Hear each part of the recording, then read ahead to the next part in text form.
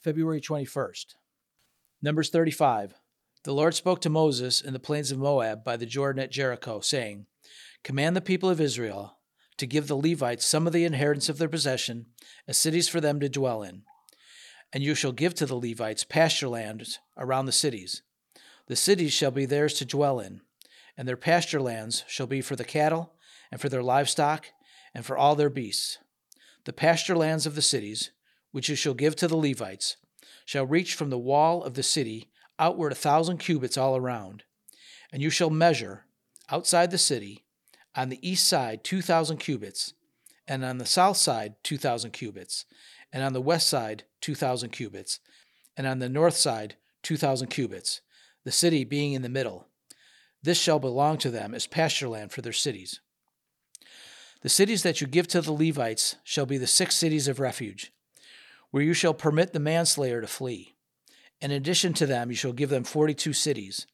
And all the cities that you give to the Levites shall be 48, with their pasture lands. And as for the cities that you shall give from the possession of the people of Israel, from the larger tribes you shall take many, and from the smaller tribes you shall take few. Each, in proportion to the inheritance that it inherits, shall give of its cities to the Levites. And the Lord spoke to Moses, saying, Speak to the people of Israel, and say to them, When you cross the Jordan into the land of Canaan, then you shall select cities to be cities of refuge for you, that the manslayer who kills any person without intent may flee there. The cities shall be for you a refuge from the avenger, that the manslayer may not die until he stands before the congregation for judgment. And the cities that you give shall be your 6 cities of refuge. You shall give 3 cities beyond the Jordan, and 3 cities in the land of Canaan, to be cities of refuge. These 6 cities shall be for refuge for the people of Israel, and for the stranger, and for the sojourner among them. That anyone who kills any person without intent may flee there. But if he struck him down with an iron object, so that he died, he is a murderer.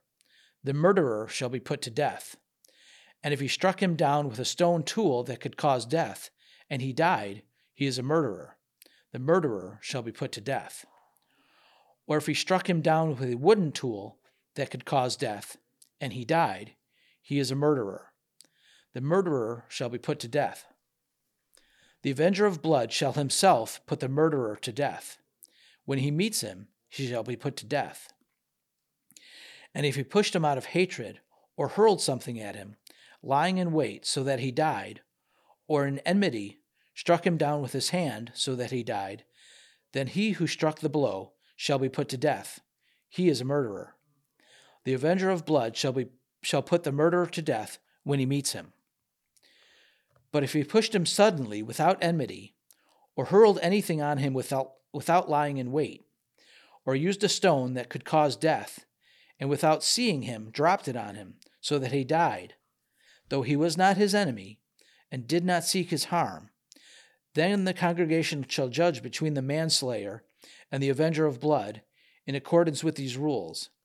And the congregation shall rescue the manslayer from the hand of the avenger of blood, and the congregation shall restore him to his city of refuge to which he had fled, and he shall live in it until the death of the high priest, who was anointed with the holy oil. But if a manslayer shall at any time go beyond the boundaries of his city of refuge to which he fled, and the avenger of blood finds him outside the boundaries of his city of refuge, and the avenger of blood kills the manslayer, he shall not be guilty of blood, for he must remain in his city of refuge until the death of the high priest. But after the death of the high priest, the manslayer may return to the land of his possession. And these things shall be for a statute and rule for you throughout your generations and all your dwelling places. If anyone kills a person, the murderer shall be put to death on the evidence of witnesses, but no person shall be put to death on the testimony of one witness. Moreover, you shall accept no ransom for the life of a murderer who is guilty of death, but he shall be put to death. And you shall accept no ransom for him who has fled to a city of refuge, that he may return to dwell in the land before the death of the high priest. You shall not pollute the land in which you live, for blood pollutes the land, and no atonement can be made for the land for the blood that is shed in it. Except by the blood of one who shed it, you shall not defile the land in which you live, in the midst of which I dwell, for I, the Lord, dwell in the midst of the people of Israel. Numbers 36. The heads of the fathers' houses of the clan of the people of Gilead, the son of Machir, the son of Manasseh, from the clans of the people of Joseph, came near and spoke before Moses and before the chiefs, the heads of the fathers' houses of the people of Israel. They said, The Lord commanded my Lord to give the land for inheritance by lot to the people of Israel. And my Lord was commanded by the Lord to give the inheritance to Zelophehad, our brother, to his daughters. But if they are married to any of the sons of the other tribes of the people of Israel, then their inheritance will be taken from the inheritance of our fathers and added to the inheritance of the tribe into which they marry. So it will be taken away from the lot of our inheritance. And when the Jubilee of the people of Israel comes, then their inheritance will be added to the inheritance of the tribe into which they marry, and their inheritance will be taken from the inheritance of the tribe of our fathers. And Moses commanded the people of Israel, according to the word of the Lord, saying, The tribe of the people of Joseph is right. This is what the Lord commands concerning the daughters of Zelophehad. Let them marry whom they think best, only they shall marry within the clan of the tribe of their father. The inheritance of the people of Israel shall not be transferred from one tribe to another. For every one of the people of Israel shall hold on to the inheritance of the tribe of his fathers. And every daughter who possesses an inheritance in any tribe of the people of Israel shall be wife to one of the clan of the tribe of her father, so that every one of the people of Israel may possess the inheritance of his fathers. So no inheritance shall be transferred from one tribe to another, for each of the tribes of the people of Israel shall hold on to its own inheritance. The daughters of Zelophehad did as the Lord commanded Moses, for Mahlah, Tirzah, Hoglah, Milcah, and Noah, the daughters of Zelophehad, were married to the sons of their father's brothers.